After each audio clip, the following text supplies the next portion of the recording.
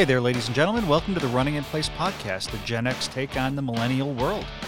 I'm Jack Rolfe, and with me tonight from his doomsday nuclear-powered railcar traveling the desert southwest unabated is... Craig Shepard. Hey, thanks for being here tonight. And just remember us, you can catch us on Twitter at Running Place Pod or at Running Place Pod. And you can also get us on Facebook. Just search for the Running in Place podcast, and you'll find us there. And check us out and leave us messages and leave us feedback and tell us what we suck at or what we're great at. And then we'll have a lot of different cool stuff going on. And I just wanted to thank everybody for being here this evening. Yeah, me too. Thanks, everybody. Tonight, we are going to talk about a subject that is near and dear, I think, to many of our hearts, pornography. And as we often do on the show, or as we will often do, we're going to talk about how that subject has changed over the years. I think we can all agree that that this is something that has changed drastically from when we were younger. And how is that a good thing? Is it a bad thing? How it's changed, how it's affected people, and just sort of our take on that evolution over time. Well, it really is a brave new world. It is indeed. It is indeed. It's changed so much since the Sears catalog. Hiding that away from my mom and hiding it under my mattress. I think I'm younger than you. I had service merchandise. Service merchandise? Did they even sell women's wear in service merchandise? They did indeed. Did they? Yes, they did. I remember the service merchandise catalog, and there was an array of mid-priced, middle-class underwear. I think calling it lingerie might oversell it. It was underwear. That's so absurd that I believe you. That you could not be making that up. I distinctly remember that. Service merchandise. See, I think that's even more low rent than the Sears catalog. So I'm claiming a notch above you on that one. You got it. It's all yours. Which is interesting. I mean, so we could start off with probably what would be a familiar story to a lot of our listeners, and that is, what porn looked like when we were growing up. And I'm not even joking about that, even though it's such a trite joke at this point, that literally, the Sears catalog got me excited when I was young enough. I don't know about you, but it sounds like maybe service merchandise was your jam. That was kind of the trailer park version, yeah. Yeah. I do recall when I was, I don't remember exactly what age, but maybe around 8, old enough to be interested in it, but not old enough to really, certainly I wasn't, touching myself at that point. But around 8 or so, I discovered a cache of magazines in my neighbor's tool shed. And I was fascinated by it. Me and all the boys in the neighborhood were fascinated by it. We didn't quite know we knew what it was, right? We knew that it was stirring feelings inside, some stronger than others. So I remember that there was a variety of different ones there. There were the Playboys, which I liked. I liked the sort of artsy, pretty girls made up. But then there was also, it went all the way down to like Beaver Hunt. And that was horrifying, honestly. It was, and for anyone who doesn't know, that Beaver scarred Hunt, you for life. I know. Beaver Hunt is just a magazine where like 40-year-old men send in close-up pictures of their wife's cooters. And I think I'm accurately describing what it is. And it was horrifying. Well, if I remember right, Beaver Hunt was actually a component of, I think, Hustler magazine. But that wouldn't surprise me. But that they would then do like compilation like magazines. So it was like a 1-page thing or a 2-page thing that was a monthly occurrence in the regular Hustler. But then they would do these like one-offs where they would like publish maybe all the pictures from the last year or something like that. And it was very poor lighting. People. It was clinical. It was very clinical. It was, when they did show kind of the entire woman, it was often maybe a woman that might need medical attention or healthcare advice or things like that. It was not flattering. It was not flattering. That is a good way to put it. And yet it was publishable, and whoever purchased this magazine and then hid it out in the tool shed thought it was worth keeping. Yes. All right. All right. Sorry. I'm going to screw things up here. Quick segue. I worked at a camera store briefly. I do remember that. No, I remember the luggage store. I don't remember the camera I store. worked at a camera store in the mall briefly for 3 months, maybe.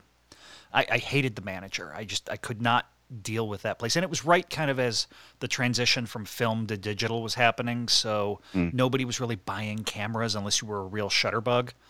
Because people didn't know which way things were going to be going. So you had the purists that hated the digital, and the new people that were like, "Oh, do you have digital? Oh, not really. All right, I'm leaving. I'm going to Sears." Well, Right. we would get people bringing in their like beaver hunt style pictures, Oh, yeah. and You had to get them developed. well, and what because I the first thing you had to learn was how to develop. That's what they did. They stuck you in the back and they made you learn how to develop. So for a month, I just didn't leave the machine. We had several people bring them in, and they were not flattering pictures.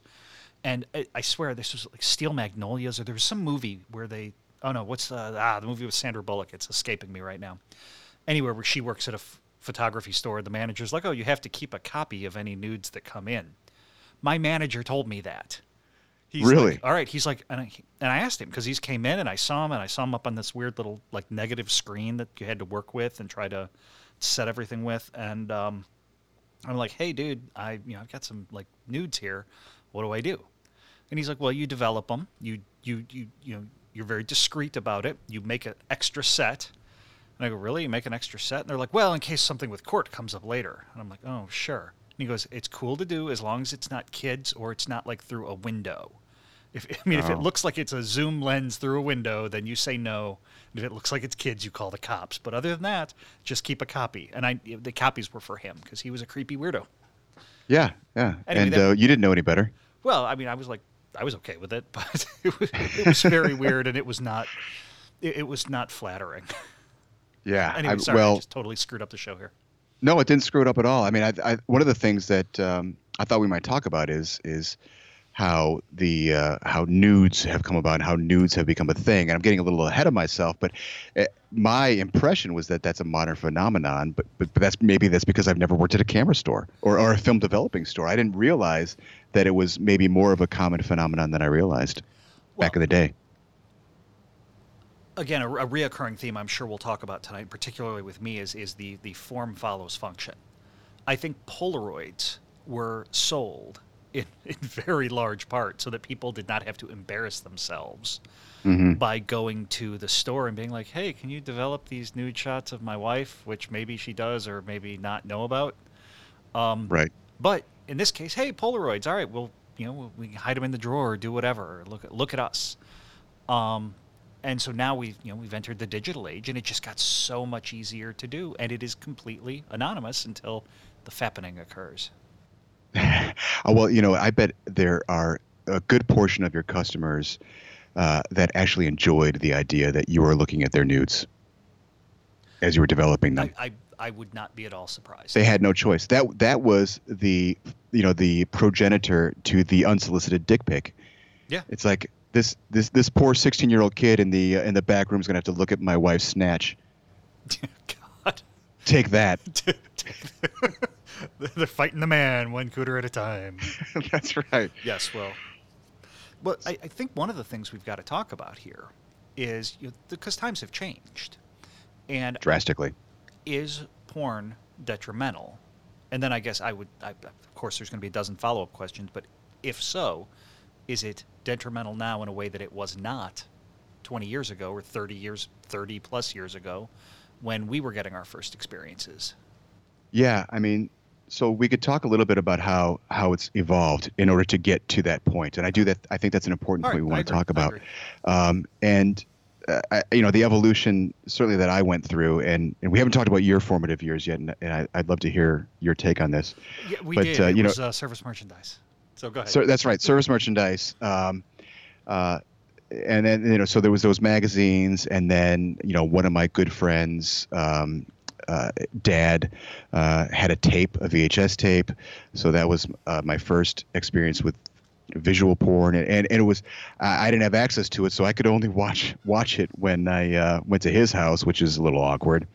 And then eventually, I was old enough to buy my own, but that wasn't until I was my late teens, 17, 18 years old.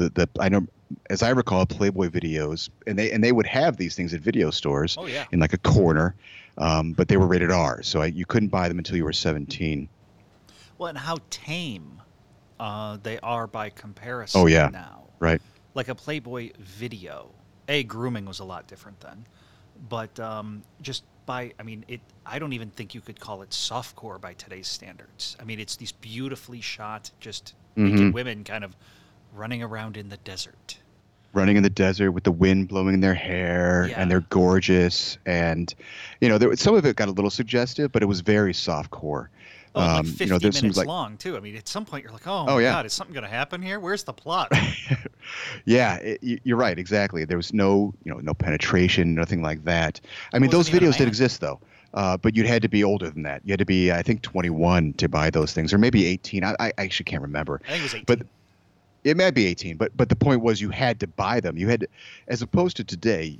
I had to work at a job and collect money for my work, and then turn that money into porn, which is something that people today, including myself today, have no experience with, and probably would be shocked to realize was a reality back then. And I think it made one more discriminating. It made one, I guess, use one's imagination more.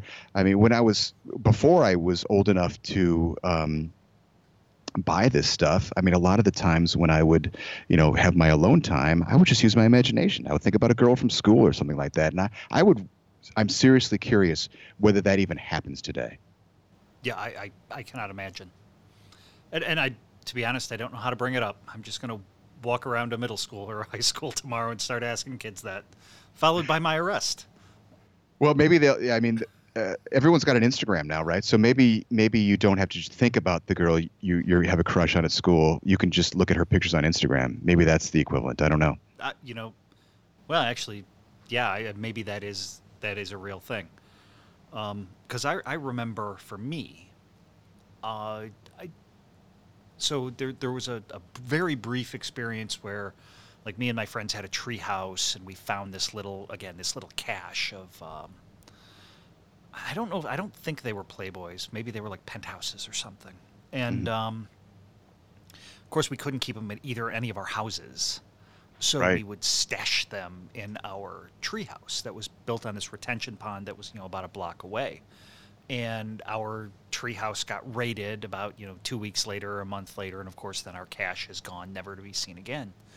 And then for me, I didn't get any regular access to the nudie stuff until the very, very early days of computing, with and I think we've talked about this before, like BBSs and America Online, Right. where you could either have somebody send them to you, like you would send me a picture and I would watch it download line by line by line, and that picture had to have been tiny by today's standards. And or the Usenet groups, which, I mean, hell, Usenet might even still be around, I don't know. But I remember that being available, and then that was like, all right, you had to kind of decide, all right, which one am I going to download? How big is it? And how long is this going to take? Because this one picture might take 25 minutes. Absolutely. And you didn't have thumbnails. You had no idea what you were getting into. No, you had a description. So Yeah. it would be like girl, woman. There was like I want to say there was an ASCII to JPEG converter or something that it would come in as like a text file. You had no idea what was going on, and then it would be converted after the fact. Yeah, but I remember at one point, I don't know what the software, it was like InfraView, if you remember InfraView. It would translate as it was downloading. So it could come in as text, but then I could just kind of watch it line by line turn into something. Yeah. You're like, oh my God, in like 5 minutes there's going to be a nipple. I could see it coming. I'm sure it's coming. I'm going to go get a sandwich. Normally you get the sandwich after. Now you got the sandwich before. I do remember that. I remember the first black and white picture that I downloaded. It must have been with that InfraView thing, because I recall that exact experience. Line by line by frustratingly small line by frustratingly small line to eventually, and I want to say it was more than 25 minutes. I want to say I waited an hour for this thing. It took forever. Yeah, it very well could have been. And this is just a picture, folks. This is something that loads in a microsecond today. Yeah, it's kind of amazing. And then of course, so then, DVD and Blu-ray came around, DVD Hmm. first, VHS even before that. But you're right, there was an economic model. You had to somehow turn labor into porn, or you had to find somebody that did. I mean, Right. there was plenty of secondhand porn around, I guess. I hear, not so much for me, but that's what I hear from other people. So, I mean, there was some level of access to it. But I think the first Playboy I bought, I would have been out of high school because it was the February 1994 that had Stephanie Seymour in it, who was the first big Victoria's Secret model and dated Axl Ah, Rose and was in Guns N' Roses videos. And I remember that because it was the Valentines, because it was her kind of laying kind of Marilyn Monroe style with this red background. And I remember that very distinctly. But then after that, because I was like, I wouldn't go in and buy a magazine. I was like ashamed to. It was like, and Oh, the it's so embarrassing. It's like like the buying guy condoms. like the guy behind the counter is judging me. As it Yeah. turns out, the guy behind the counter did not care and just wanted to finish his shift and go home. I had one time, and again, this is a bit of a diversion or digression, but I had one time. I mentioned that the Playboy videos were rated R, so you could buy them when you were 17. Right. And I went up to buy one, and you go through this whole process. You're sort of building up your courage. You're like, the reward is going to be worth this. The reward is going to be worth this. But you just feel, your adrenaline's pumping, and you're scared, and you're going to get called out as a pervert or whatnot. And I went up to the counter, and she's like, "You have to be 18 to buy this."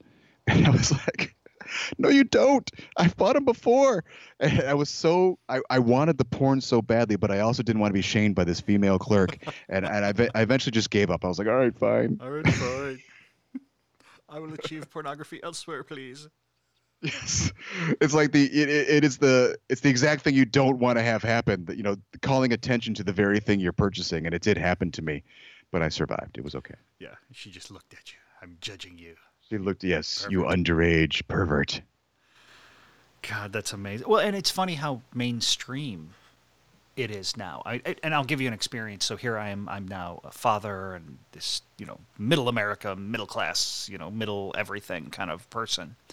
And so we're at the dinner table and we're eating our middle America meal, and I happen to flip on it's like Entertainment Tonight, and what's the other one? Access Hollywood. I think it was Access Hollywood, and there was some I think rapper on there, and there was the host of Access Hollywood and this I think rapper, and there was a long discussion about her vagina. And I remember sitting there, and I've got my like two I'm sorry. sons. Yeah, What were they saying about it? well, no, there was just like, oh, I don't know. There had been some kerfuffle in the media, so there was just like this extraordinarily long conversation. It couldn't have been more than 45 seconds, given how those shows work. But for me, it felt like an hour of this discussion of her vagina. And my sons are like 7 and 5. I'm just like, Oh, so yeah. I Were, couldn't. were they even old enough to be embarrassed? They were old enough to go, "What's a vagina?" and I shouldn't be embarrassed or anything, but I was mortified. Oh, that's horrible. And it was at that point where I'm like, "Oh my God, where have we gotten that this is now okay for dinner time entertainment on Access Hollywood when they're supposed to really be selling me on the next movie that's coming out?" I'm like, "Come on, Asteroid, we're ready." Right? Yeah. Well, I mean, do you think that societal change? Do you think that was inevitable, or do you think that might have something to do with how porn is so everywhere now? I don't know. I don't know if there's a chicken or egg situation here, but it seems to me that how technology has evolved over the time and how porn followed, where now it's just everywhere. And anytime you want it, it's there 24/7. Whatever kink you want, whatever thing you want, you don't have to pay nothing. It's just there. I feel like that might be changing society a little bit. And I don't know if you agree. I mean, I've got some ideas on how I think it's changed, but that may be one of them. The fact that on Access Hollywood they can have a segment about a vagina. I don't know. I wonder if people are so blasé to it now that it's actually hard on relationships and hard on interpersonal relationships between men and women or between young people. Has that changed from how it was when I was there? And I don't have a good gauge. I have a hard time saying that. I feel sometimes like it has. I mean, people have talked about the hookup culture, or people have talked about other things like that. And I sometimes I feel like, yeah, I get it. I see something is there. There's something not right. Because you talk about nudes or sending nudes or the expectation that guys young men seem to have now, that they will get nudes. Well, that's completely different. That's completely different now than it was when we were growing up. And I don't know that it's just a technological change. Maybe it would have been that if we had the ability to do it so easily, we would have been doing that. But that also, you wouldn't have that ability if you also didn't have the ubiquity of porn. And so I think maybe there is a bit of a chicken and egg thing, or maybe both ubiquitous porn and sexting are things that are inevitable if you have technological change. But my intuition is that the porn comes first, and then that changes expectations.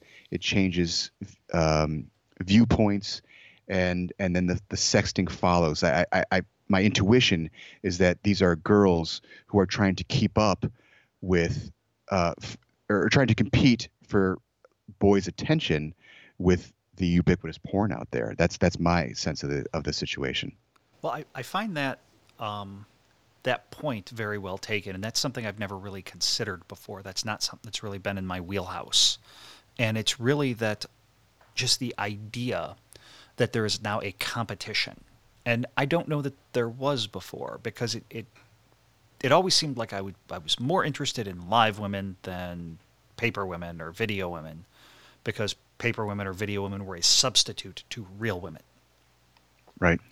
But now it would seem, and maybe wrongly, but it would seem to me that if there is real competition, it means that paper or video or screen women are now a threat to actual women.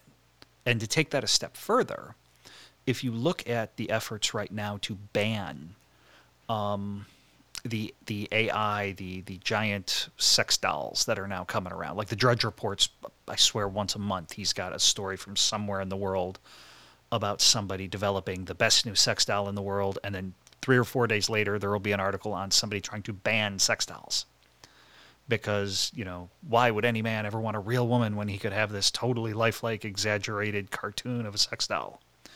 So feminists that were, in some cases supportive of porn, then turn around and become not supportive of the next logical step in pornography, is creating a doll, creating an AI, creating a robot, if you will, that's capable of doing those same things. Yeah. And so one of the justifications I've seen for the banning is that it further objectifies women, or facilitates the objectification of women. But I suspect that the real underlying cause for the consternation is the competition. And when I think back to my teenage years, I mean, so what little access I had to porn was certainly pleasurable, and I enjoyed that, but it in no way was, the quantity was not enough to satisfy, my hormones that I had, that every teenage boy has, and really the fact that it didn't satisfy me caused me, and I'll just admit here that I was a pretty shy, introverted guy growing up. And still, to some extent, I am. But I didn't want to go out there and talk to girls, or put myself out there and risk being rejected. Be all vulnerable. But the fact that I had this hormonal, genetic drive to seek out the opposite sex, and a drive that was not being satisfied through pornography, which may be being satisfied for modern boys, drove me to go out there and go out of my comfort zone. And I got a girlfriend, and I don't know that I would have done that if I wasn't forced to do so because of the technological limitations of taking care of things myself. Yeah. And I wonder if we're if the people, the Craig Shepherds of today, the 17-year-old or 15-year-old Craig Shepherds of today, are they not taking that step? Are they not taking that risk? Are they just seeing that it would be easier to stay in my comfort zone? I'll just stay in my room, I'll beat off and, make this hormone monster go away. And then, they never find a girl. Maybe they're just checking out. Well, I wonder about that. And just anecdotally, because I have an anecdote. Look at me conjugate that. Wow, I'm a rock star. I've got a friend who has a son who's in college, and he's a freshman. And he's a studious young man. And so I've asked his dad, I'm like, so, he's out at college, and he's by himself, and he's in the, he's doing his own thing. Are there any girls in his life? And his response was, he's really not that interested in girls. He plays video games, he studies, he's doing well, but he's just driven by girls at all. Mm-hmm. And, well, if at face value, here's a young man that should be very driven by girls. And I wonder sometimes if pornography is satisfying a certain amount of the hormonal need, and that, I'll be honest, there are times when it seems like young women today, I don't know that they're worth the effort. I was going to say that as well. I mean, I feel like the most dangerous thing you could do as a college man is have sex with a college woman. It seems like today, anyway. Yeah. From what we hear. I mean, you never know what you're going to get accused of. Let's say the relationship goes south. She can say you raped her a year later, and the college will. I mean, it's basically a kangaroo court. It seems like if you try to defend yourself, it's so. There's more than one reason to check out of the dating scene if you're in college. I mean, do you remember the mattress girl story? I do remember it. And it seems like all of the big stories that made the press were eventually turned out to be hoaxes, including Mattress Girl. And very much so with Mattress Girl. And in fact, I believe he sued the university and won a lot of money. But she still went to New York and got an art show and had, I don't know if she's got a career or not, but she's still a cause celeb. Yeah. And he kind of got screwed. And then, I mean, this is ongoing. It's eventually eventually I feel like we're gonna go over the hump on this, but we're certainly not there yet. Hold on. All right. Yep. All right. That was appropriate. I've been dying to use that. All right. I think it would be very hard. I mean, I meet. But ching. God, no, that's all I'm gonna hear. I'm not around a lot of young women. My industry just doesn't have a lot of young women, and it's fairly male oriented. And but I have lately, for whatever reason, been around a lot of younger women that are entering the workforce as young professionals. And because for whatever reason, my field skews more towards men and older. And so it's either working class or the professionals that I work with are older and tend to be male. But sure. In the last 3 or 4 weeks, I've worked with a number of young women that are in the 28, 29, 30 range. And I've kind of listened to them talk, and they're very good at what they do, and they're very driven, and they're very upwardly mobile, if you will. They're very ambitious. And I'm just sitting here thinking to myself, wow, they're great at what they do, and I at no point want to hear them talk about their personal lives or would have even the slightest interest in them. And it's kind of a weird thing. I mean, maybe they're great people, I don't know.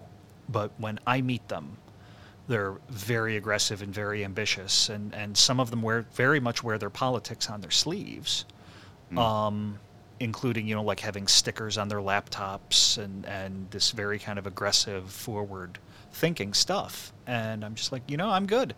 I'll do my part, and we'll make a great team here, and we'll finish this job, and then I'm going to go on my merry way. Yeah, I mean, it's not that I'm out cruising for women. I'm not. I hear you. I'm not doing that. So let me caveat: not looking for women.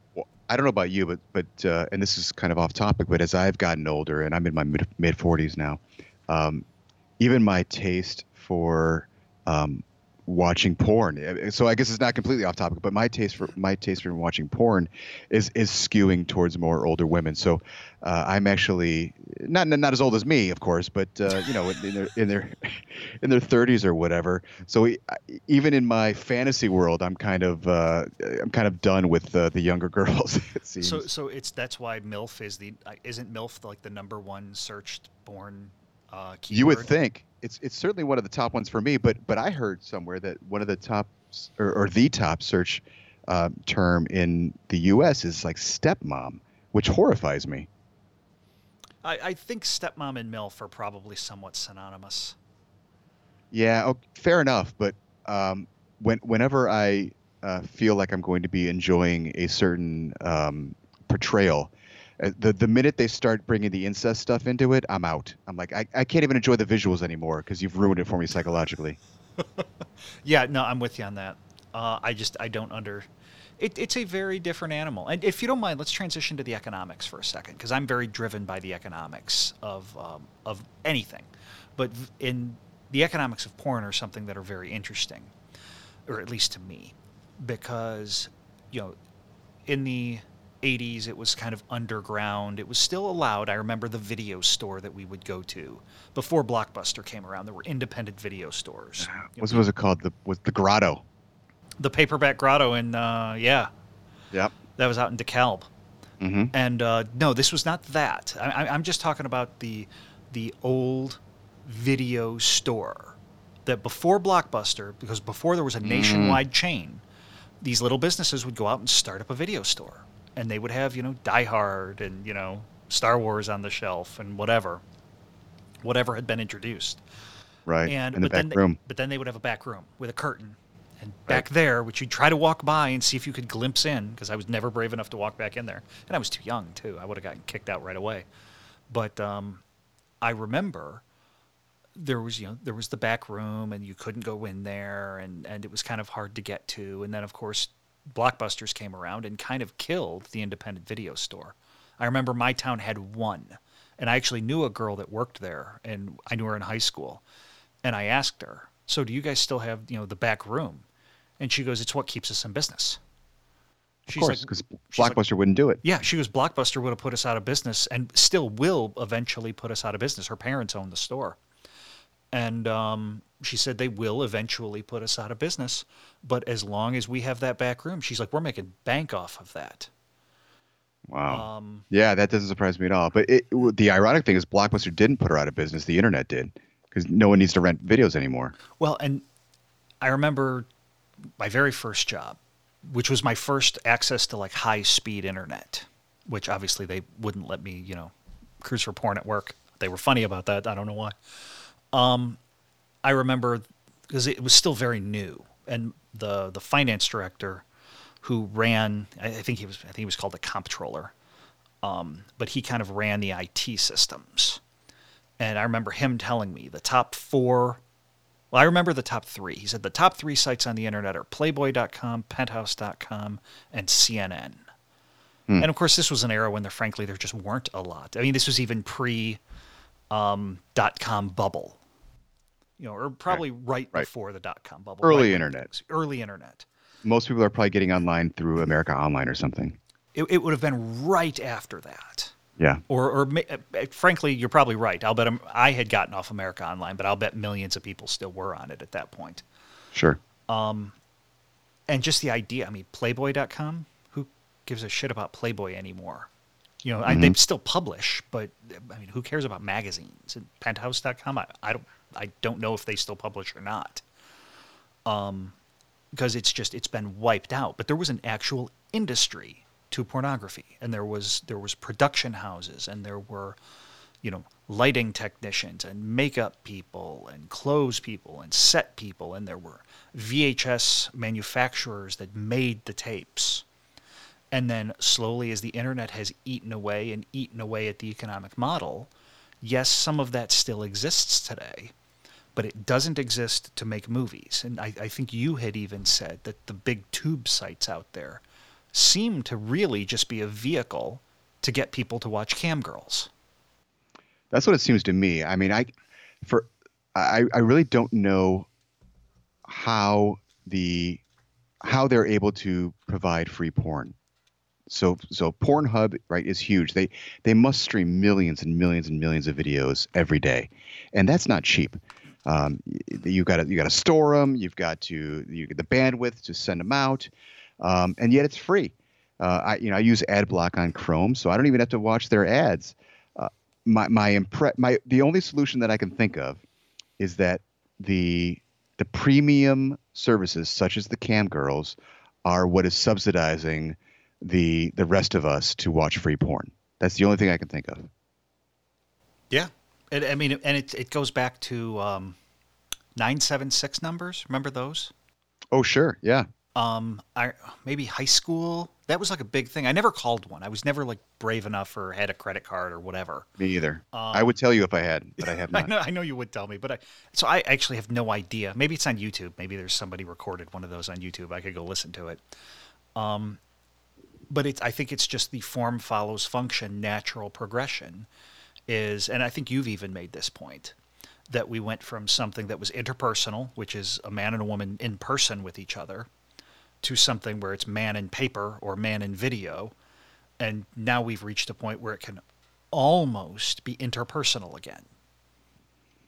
Yes, I agree. I mean, I suspect that's why it's worth money to some guys, or to a certain population of guys. Maybe I'm guessing here, right? I don't know. I've never, paid for a cam girl or whatnot. Now I'm tempted. But my guess. I want to get a cam girl now. I want to get a cam girl and ask her about economics. Let's do it. Let's do it. We'll do it next show. We'll interview a cam girl. Are you joking or you're real? Because if you're real, I might try to set that up. I don't know. Well, let's. We'll leave that as a teaser for the audience. This is going too far. Okay. But I suspect that the cam girl thing is the modern day and somewhat less seedy, if that works in this context, equivalent of a guy going to a strip club. Because I've been to usually my experiences with strip clubs is going there with a bunch of friends, and it's like it's a social thing. It's kind of like it's kind of campy. We're kind of making fun of it at the same time we're enjoying it. But every time I've gone, I've seen a number of individual guys who are just there by themselves, who it seems to me are sort of reaching out for this female connection that they can't otherwise get, and that's what I suspect is what fuels the cam girl industry. And God bless them, because they're subsidizing all our porn. Yes, well, thank you, ladies and men. I will admit I'm not a big fan of strip clubs, and I think every time I've been to a strip club, I've been with you. But it's what was it, Charlie Chaplin, who said, I wouldn't want to be a member of any club that would have me as a member, or something to that effect. I'm screwing that quote up, but it's no, that is the quote. I'm trying to figure out how it fits into strip clubs. Are you trying to you want to be a dancer? Well, yes, but that's another story. That's another podcast. No, I go in there and I see the creepy dudes, and then I'm sitting there going, "Shit, am I a creepy dude?" Yeah, they're looking at me the same way. Yeah, they're a creepy dude. I don't think I am. I'm trying to be nice. I'm actually talking to the girls like they're humans, but the girls aren't really interested in being humans because they just want my money. Yeah, they want the money. So they don't care how nice you are to them. Yeah, you don't have to be nice. Just give me your dollars. Yeah. So I don't mean that negatively, because that's the economic model. That's their incentive. That's what they're there for. You're buying human connection. Yes. It's like maybe if the guys were a little more brave or a little more savvy, they'd be hiring escorts. You've got to think so. Or a little more rich. Well, and it's funny that you mentioned that, because the same young man that I mentioned earlier, that's the friend of mine's kid, he said he knows a girl at a major university that you would know the name of, who is paying for her college being an escort, and he knows another one that's paying for her college being a cam girl. You should ask the son for the contact information, just so that we can see if she'll come on the show.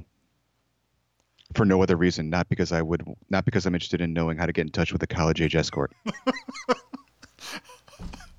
I can't tell when you're kidding. This is bad. Oh, that's awesome. uh, It's an interesting time to be alive, in that it many is. of the things that were once considered vice are now considered virtue. So, for example, pornography that was illegal at one point, then legal but discouraged and often discriminated against, which I'm very much against. I'm as a libertarian, I think you're relatively libertarian about it. It should be legal. It should I'm be crazy something, libertarian. Yeah. yes, that people can choose to do and be ethical about it and rock on, be your bad self. But, like, for example, marijuana. There's serious legislation in Illinois to legalize marijuana. Marijuana is now legal in Colorado, Nevada, California. I'm sure other states too, but these are those are the ones that I'm thinking of right now. And probably in the next 4 years, it'll be 30 plus states. Federal legislation was just introduced today. I don't think it's going to go anywhere, but federal legislation to deschedule marijuana was just introduced today. So that used to be, oh my God, reefer madness.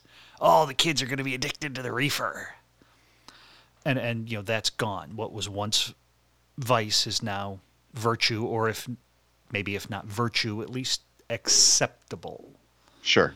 And of course there's other things too. Of course, when we were young, it was not illegal, but it was terrible to be gay, and gays were treated horribly, and it was very. What's the Mark Knopfler song where he used the F word, if you will? Faggot. Yes. I feel like we should be able to say that. I think we should too. But what song was that? That was a big hit. And I did hear. Oh, it's the Money for Nothing. Money for Nothing. It's not that guy. It's Dire Straits. Yeah, that's true, but Mark Knopfler was the singer. But you're right, it was Dire Straits. And today they censor that out. He doesn't say that word, because I saw a concert. Bullshit, really? No, seriously. I was like walking through a Best Buy, and they have like the Magnolia or whatever, and they'll always have like little concerts playing in like 4K. So you walk over and buy a $2,000 TV, and they had like this all-star thing going on, and Mark Knopfler was up there singing with this all-star band and playing Money for Nothing, and he drops that word out. That is, well, we've gotten far afield from our topic today, but that upsets me, because it's not it's just a word, and B, the whole point of that song is he's singing Right. as if he's a character, as if he's sort of like a blue collar kind of. He's not singing it as himself. Well, and kind of as a jerk. That character would say that word. Yeah, and kind of as a jerk, kind of as somebody you don't Yes. necessarily want to emulate. Exactly. But it's one of those things where today that's wildly accepted. And so things are definitely changing, and changing wildly, but there are effects that it has on either the culture or on individuals. And in this case, we're talking about, pornography, and we're talking about how it affects individuals' relationships. And while I'm very libertarian, I'm supportive of the production of pornography, I do wonder if there's a detrimental impact, and what that detrimental impact will be. Well, there's a growing movement of young men who have sort of realized that this may be not the best thing for them. It's called the No Fap movement, and there's a Reddit community of 500,000 subscribers, or in the neighborhood of that. So it's not exactly a completely obscure movement. And I browsed that in preparing for the show, and some of the claims. So the idea is, I don't know if it's a completely no masturbation movement. The name implies that, no fap, but it's definitely a no porn movement. And just browsing that, the first few pages of that, some of the claims that they make of the benefits of abstaining from pornography sound very similar to people who have gotten off drugs. So it's things like my brain has never been clearer. I've never thought clearer. I've got more energy. I went out, and exercised for the first time in my life. There are guys who are saying, hey, I went out and talked to a girl, which, I never would have done before. So I think there might be something to the idea that that too much porn is detrimental. at least as recognized by those who have chosen to abstain from it for that reason. Well, and it's kind of interesting that you say that, because I also, doing research, ended up running across some research from Psychology Today, where you'd think that would be a fairly liberal kind of organization. And I think a lot of professional organizations and medical professional organizations today are kind of shamed into, don't make moral arguments. And in this case, it wasn't so much a moral argument, but Psychology Today was like saying that, listen, there is research that suggests very much that the consumption of pornography hits the brain in a similar way as illicit narcotics do, and can provide similar stimuli in the brain that behave like drugs and can create addictive, if you have an addictive personality, can create addictive behaviors in people. And I've got to think, when you hear about people that say, well, I started here and it was the gateway drug to harder drugs and eventually my life went off track. Mm-hmm. If that is accurate, you can see how there's actual porn addiction, and vicariously, I guess, sex addiction, and these things really are hurting people. And here we have a generation of young people that have really been exposed at a very young age to not just pornography, but I would say it's a little bit more extreme now than the blonde running around in the desert with the glowing lights and her hair blowing back with the wind machine. Yeah. And what is that going to do? Maybe not today, but what about in 2025? What about in 2030? What's it going to do to the women that are now like, what the hell? Why don't these guys want us? What kind of competition happens with that? I think those are great questions. And will our young men be able to self-regulate, as in like the NoFap movement, or will they succumb to the addiction, to the ease of access, and will they choose to check out? I hope it's the former, not the latter. I'm glad that I didn't face that choice, because it would have been a tough one for me. Yeah, no, I agree. Although, all right, let me change gears ever so slightly. When did the word FAP become a thing? I don't know. It sounds English to me. I hear that in the NoFap movement. I'd heard that phrase before, and I'm just like, it just sort of came on. I felt like, maybe I just missed a huge part of the internet for the better part of a decade, and then all of a sudden there's like this new thing going on.